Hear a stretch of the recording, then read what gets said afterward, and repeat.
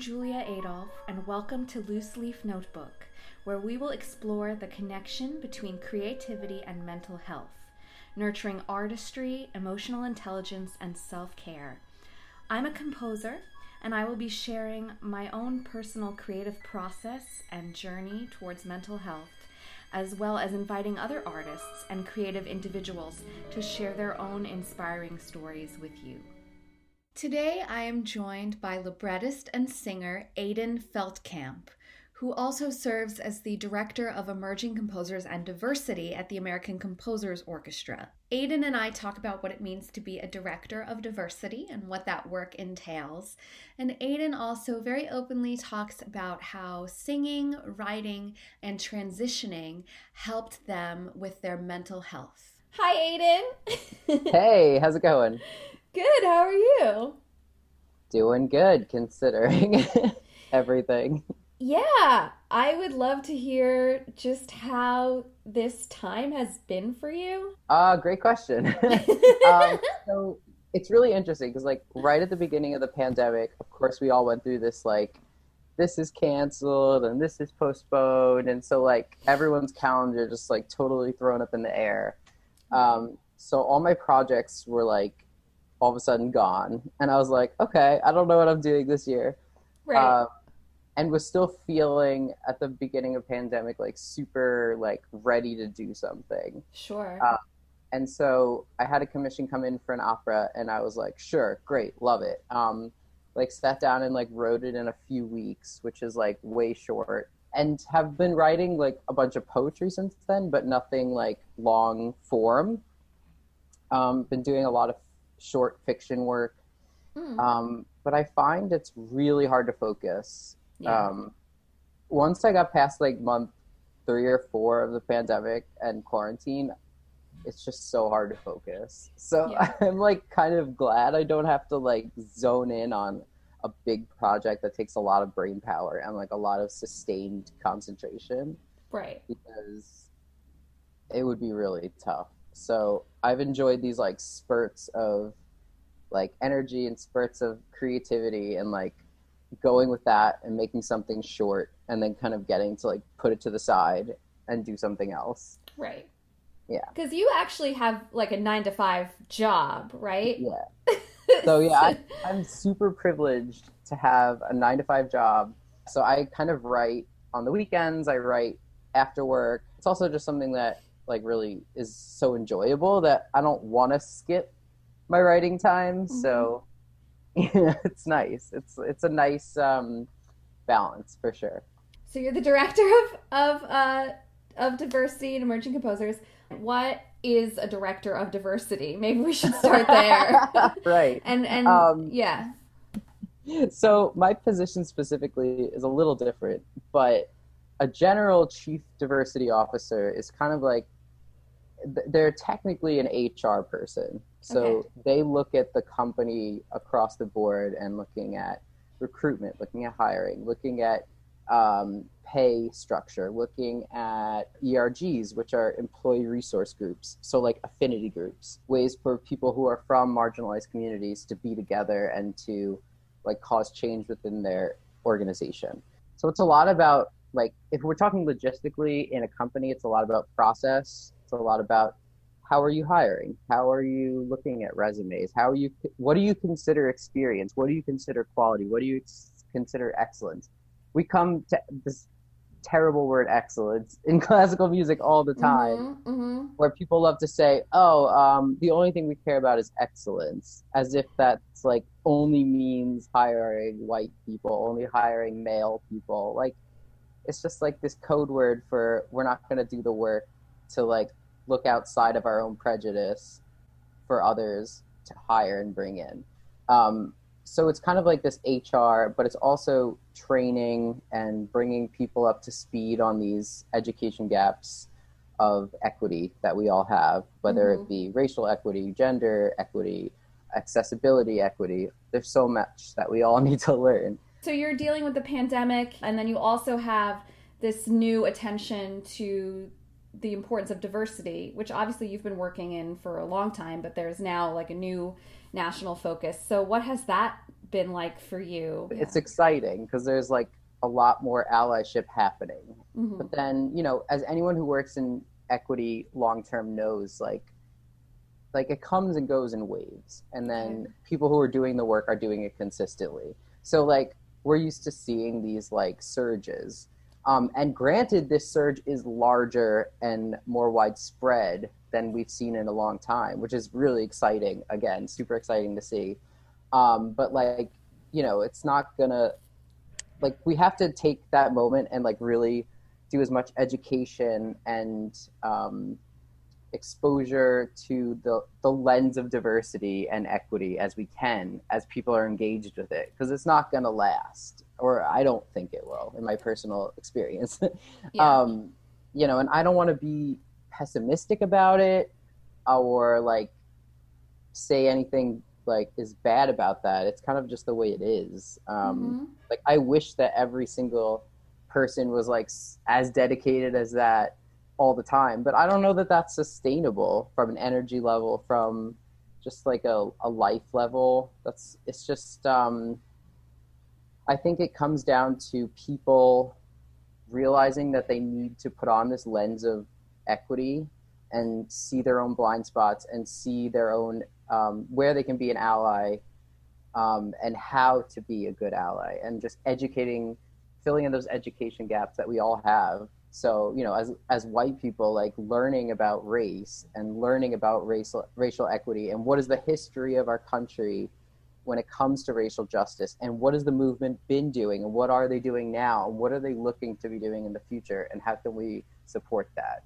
But yeah, companies I think have a real, and our industry has a real, I guess, obligation to learn from what's happening right now, instead of just pretending to care about it and then continuing to do what's always been done. So how do you balance that kind of exhaustion that does come from this kind of work, which is really kind of breaking down the process and not starting from scratch, but making a lot of changes, maybe? Yeah, there's rebuilding that goes in for sure. Yeah.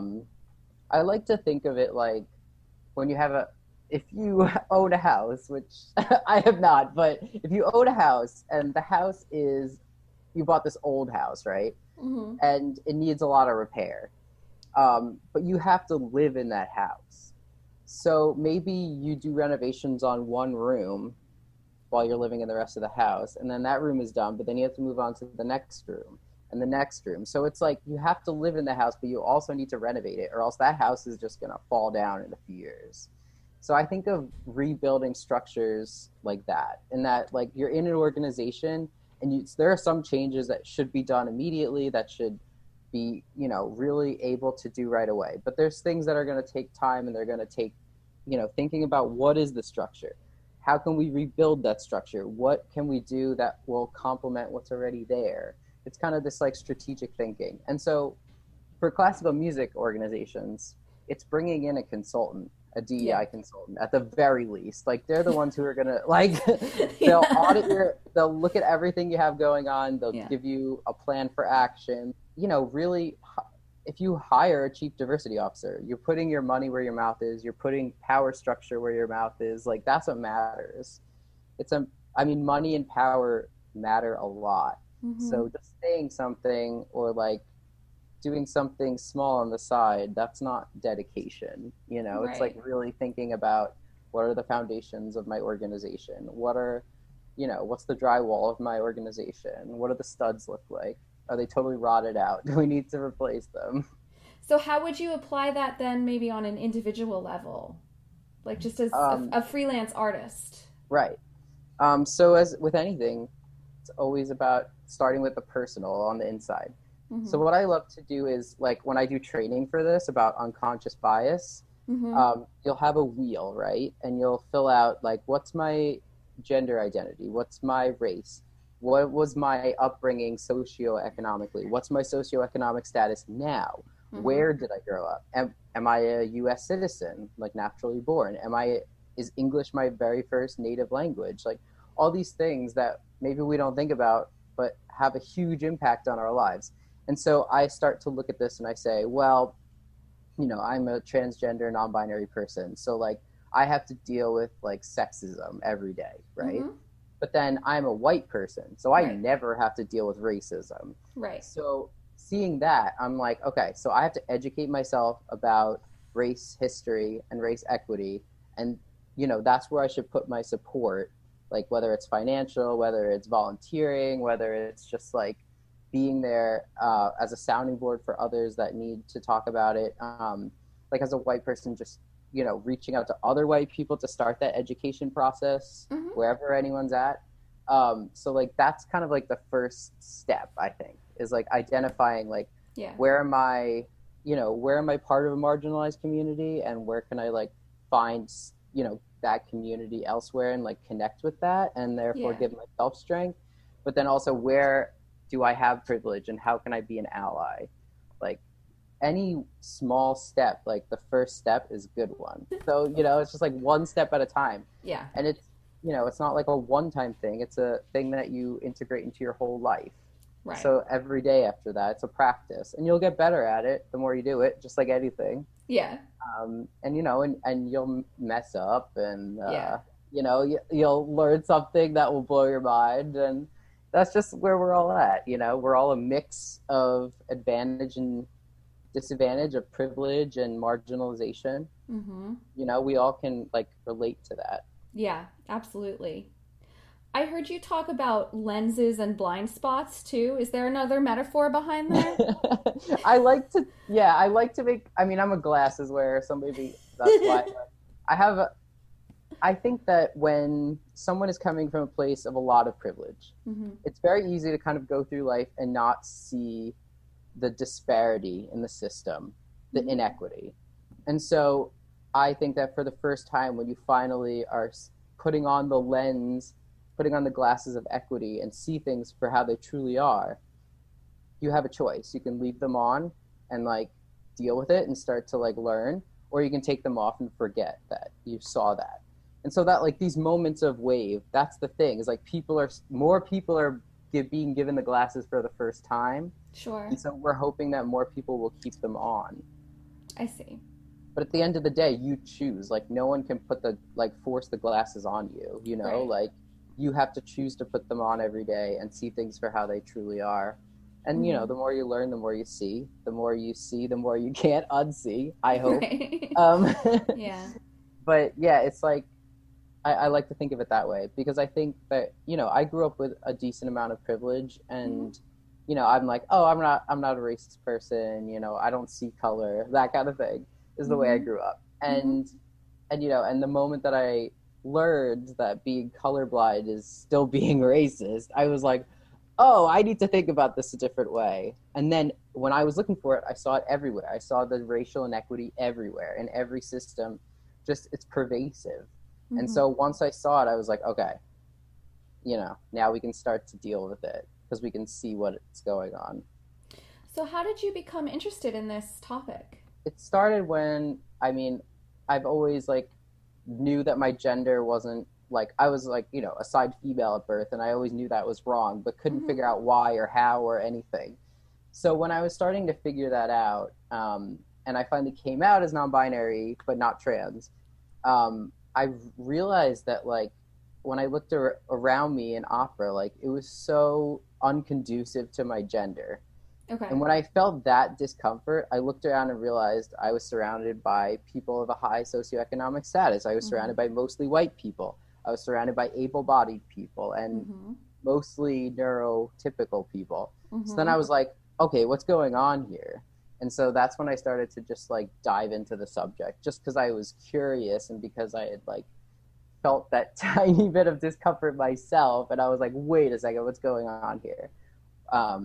And so as I continued to delve into that, one day this recruiting service reached out to me and they're like, hey, we're looking for consultants for a transgender like focus group. Do you want to do this? And I was like, what the heck is this? Sure. Like money to like answer questions? Sure. And so when I was doing that, the person leading the focus group was a diversity like consultant. And I was like, oh, this is like a thing. Right.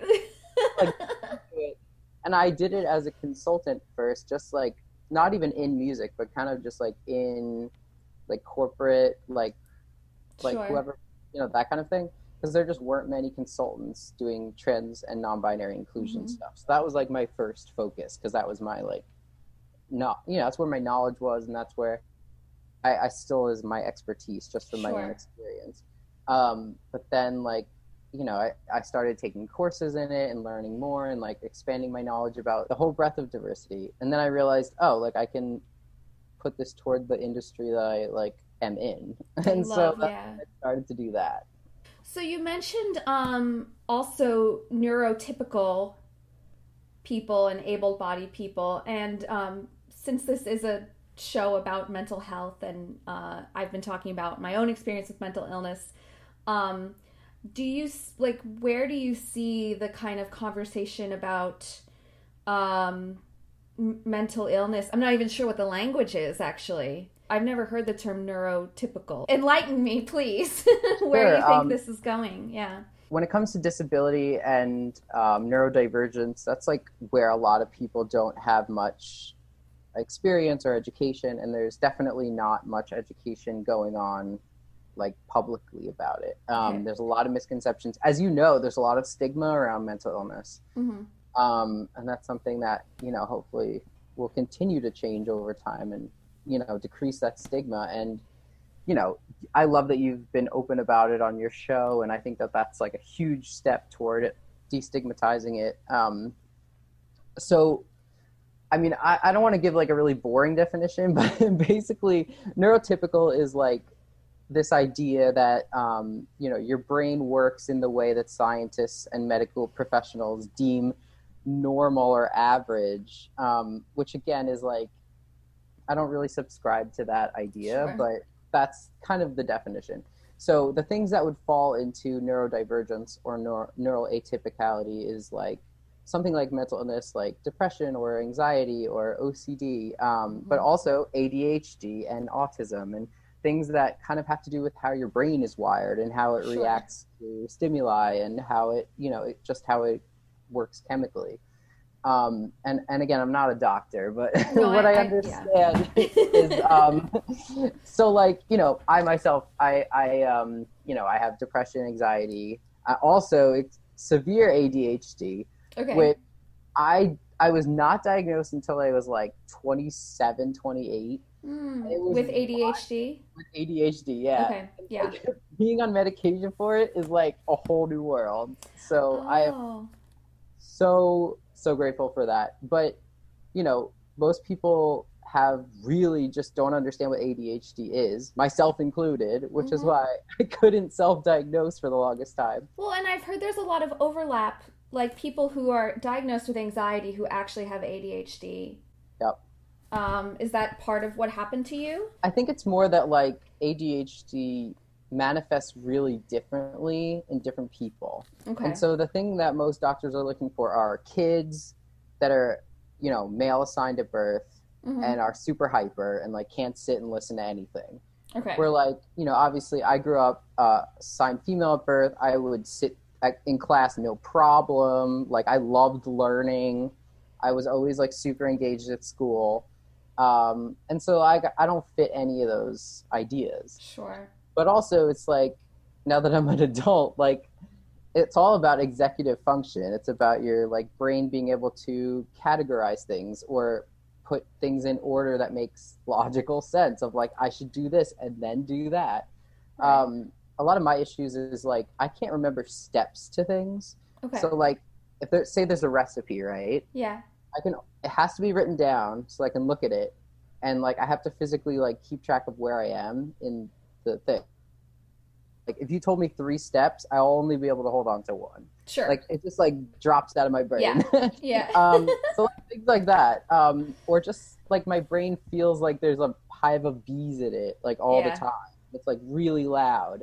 And you're like, how are you supposed to like hear anybody? How are you supposed to focus when you have like bees in your brain? So, medication helps and like therapy helps. So I would be neuroatypical or neurodivergent is the word I like. 'Cause it sounds like, I'm a sci-fi person or something. Like, again, the diversity within neurodivergence is so vast. It's huge, yeah. Because even something like depression, which a lot of people have, and is it's like manifests so differently across people. It's just about thinking about mental health and about how the brain works and how it's wired and how it responds to the outside world, and the internal body, and right. And something about that is like atypical according to science. First of all, thank you for sharing that with me. And are you open to discussing, is there anything about your journey towards learning you have some of these difficulties and starting therapy, getting healthier, anything that you want to share? Sure. I mean, therapy has like been a huge game changer for me personally. And just like, I can't believe that most people just can't even access it. I mean, I had so much trouble accessing it because of the healthcare in this country. That's a whole other thing. Okay. But I think it really, I mean, the story really stems from two things. I mean, anxiety was something that I always dealt with as a child. Like, I was just like so anxious, and for what I thought was no reason. But there's something about, so I grew up in like a very like Christian evangelical house, and they don't really believe in mental health or mental illness. They kind of think that it's just like demons. Sure. So I never really like went to the doctor for it or like anything. They're kind of just like, oh, the demons are bothering you, just like chill out. And I'm like, thanks for being in like the 12th century. Like, thanks for that. Yeah. So once I was like a teenager, I started going to therapy on my own. Oh, wow. Okay. Which was super helpful. And I wouldn't even like really tell my family because they weren't supportive of it. But wow. It's huge. And so like, that's when I started to like think for myself in terms of like my sexuality and my gender, and like working through these things that were so uncomfortable for me, and I couldn't figure out why. And I think that a lot of my anxiety and a lot of my depression really does like fit into my gender dysphoria. What's your definition of gender dysphoria? So my definition of gender dysphoria, and not the official one, is it's a feeling of like extreme discomfort because the gender you're perceived to be by others, or that your body feels like to yourself, is different from the gender that you know yourself to be. Okay. It's a little tricky because, I mean, at least for me, like feeling like weighed down by my body or like being so uncomfortable in my own body was like depressing and like would make my depression worse. And, being out in society and being misgendered and just that would just heighten the anxiety. So since transitioning and since like pursuing physical transition and social transition and therapy for it, like the depression and the anxiety is still there, but it's like so much less because it's not aggravated by the gender dysphoria. So it's like really, again, interesting how they like intersect. But so it was like my therapist and then going to see a psychiatrist that I get these like depression, anxiety, diagnoses, whatever it is. And, that's a tricky thing and a scary thing. And I guess to say just to whoever's listening that like, you don't need to do these things to be valid, that like what you're feeling is valid and you don't need like a diagnosis to be like, I am this or I am that. Like, your experience, like, who you are and what you've been through. But I always, I think if you're able to have access to, therapy, it's like, for me at least personally, been absolutely a game changer. Having someone to talk things through, and like, it's really just a matter of like figuring out yourself with someone to help you who like knows what they're doing.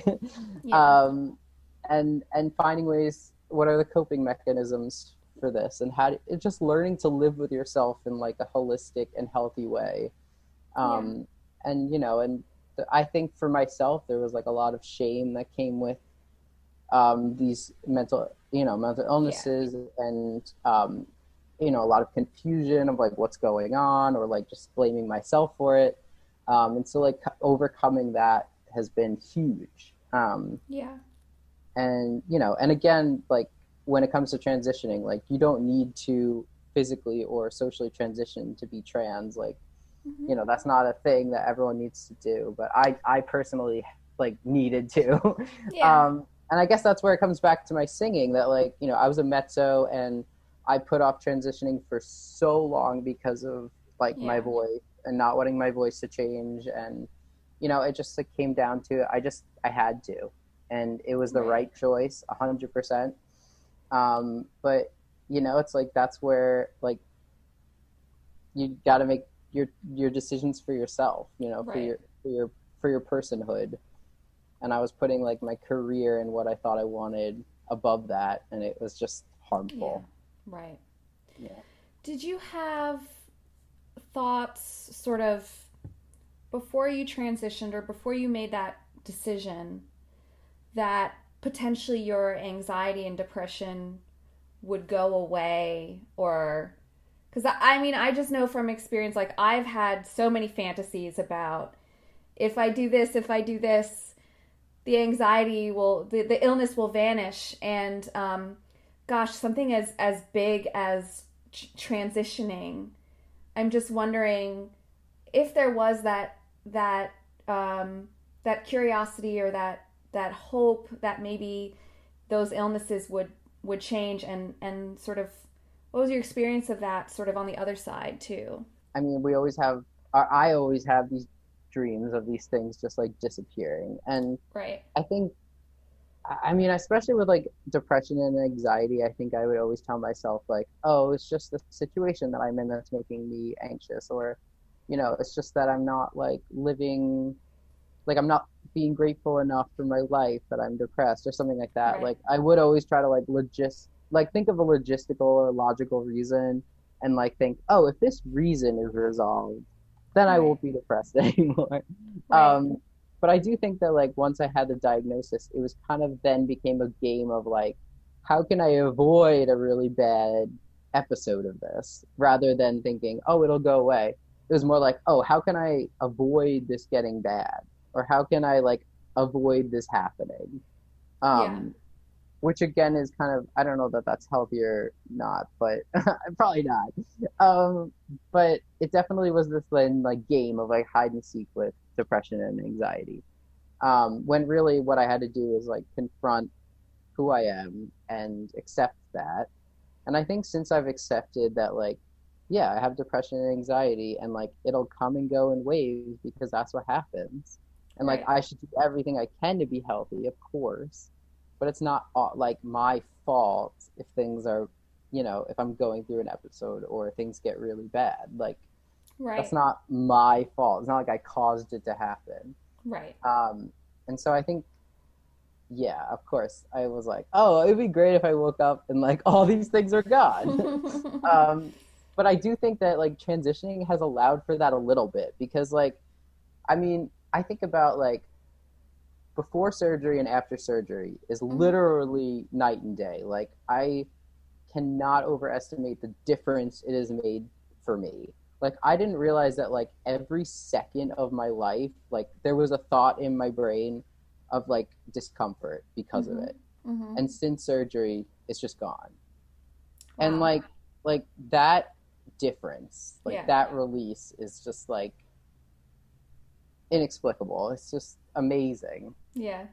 And like having access to surgery and being able to like have it when I did, and like being able to live beyond that is just like such a gift. And so I think there are things that they do get better, and that like there are points of release, Right. and I think that that showed me that.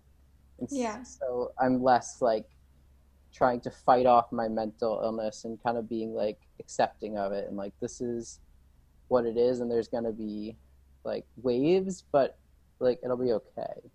And I imagine it makes it a little bit easier to confront some of those challenges, feeling right in your body. Yeah. Yeah, definitely.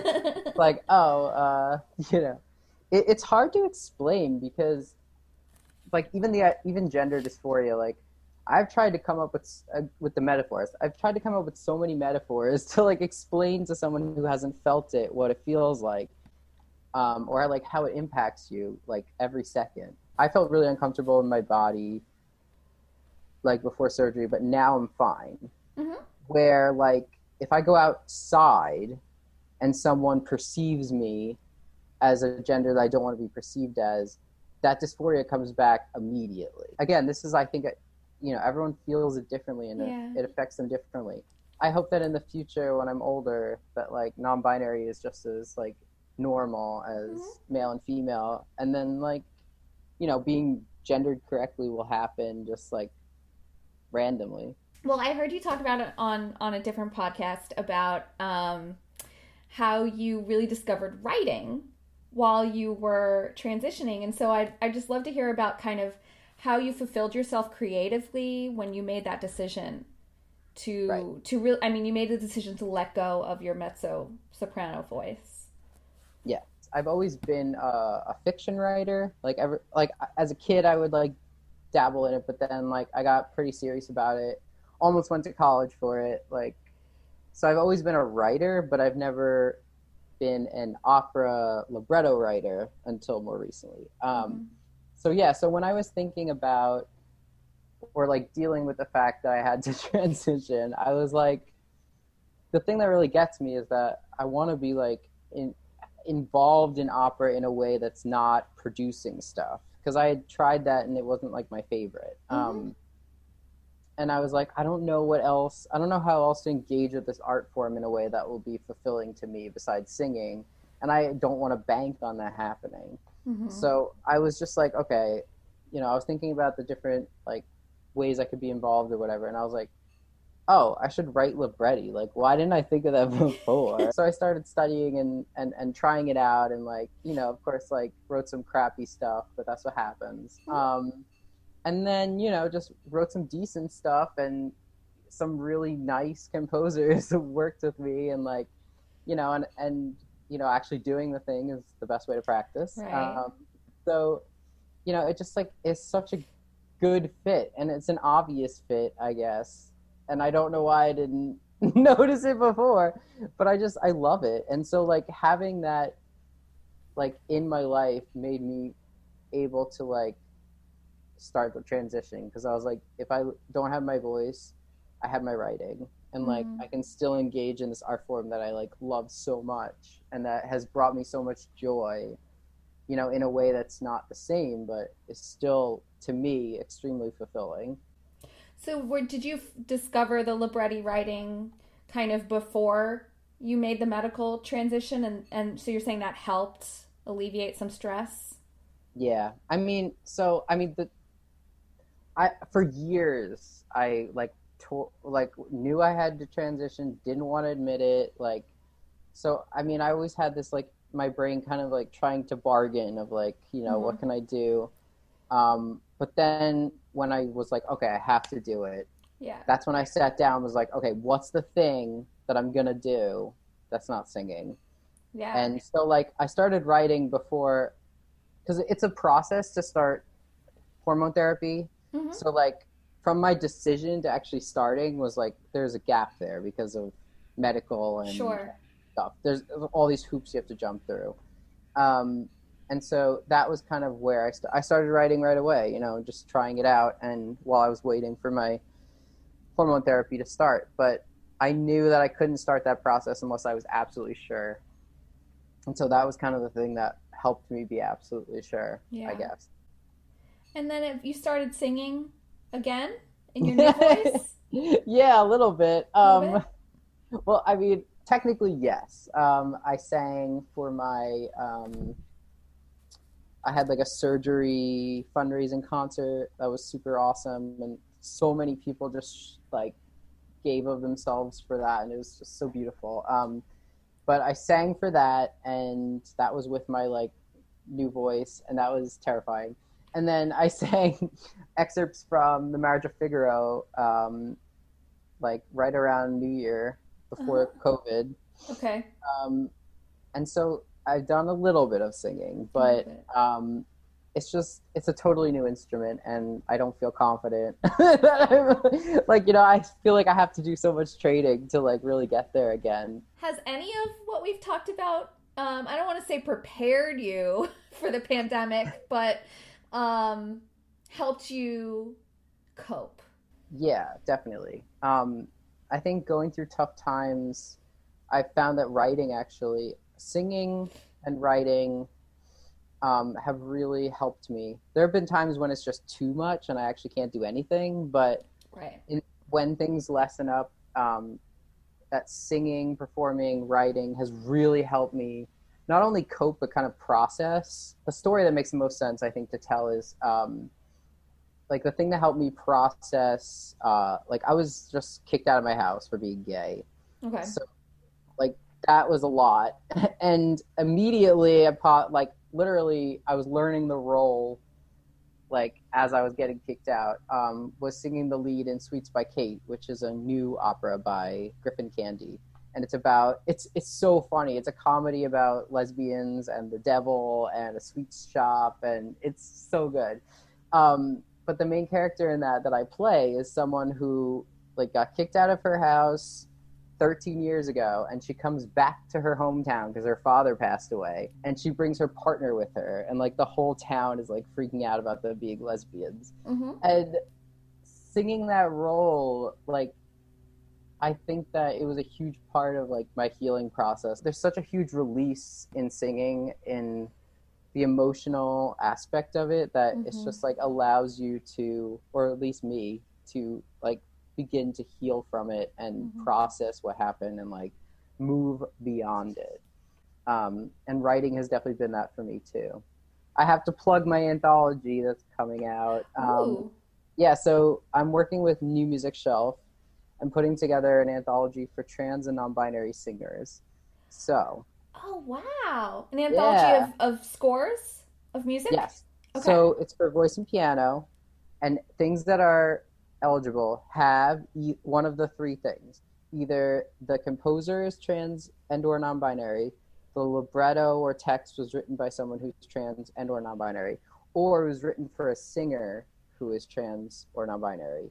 Okay. So it kind of like, I'm trying to keep it as open as possible, but the point is so that people who are trans and non-binary have a place to go to find repertoire, so that teachers have repertoire to work with their trans and non-binary students with, and that programmers can go and look and see who are the composers who are working on this kind of stuff. So that's the goal. Amazing. I have to shout out Turn the Spotlight. I'm a fellow with them, and that's like how this project came to be. So I'm super grateful to Turn the Spotlight. They're awesome like programs, so check them out. So if listeners want to read your libretti or, find out more about you, where can they go?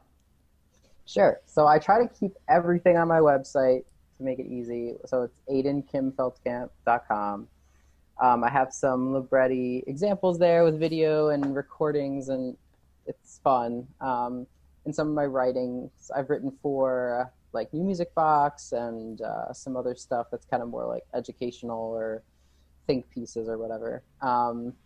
And some of my poetry that's been published recently will be up there. Great. Yeah, that's the place to go. Gosh, thank you so much. This has been such a wonderful conversation. You're welcome. I'm always happy to talk about this stuff. I'm so grateful for how open Aiden was today in our conversation.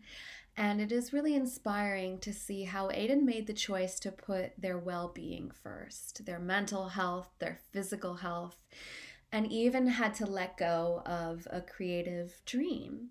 But Aiden recognized that creativity can take many forms and was able to find that way of expressing themselves artistically through other outlets. So thank you, Aiden, for your honesty and for your commitment to diversity education.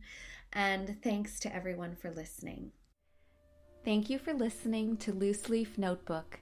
I'm Julia Adolph, and the music you are hearing is my orchestral work, Dark Sand Sifting Light, performed by the New York Philharmonic with Alan Gilbert conducting. If you'd like to hear some more of my music, you can visit my website at juliaadolph.com or my YouTube channel, which also has video versions of all of these podcasts. Thanks again.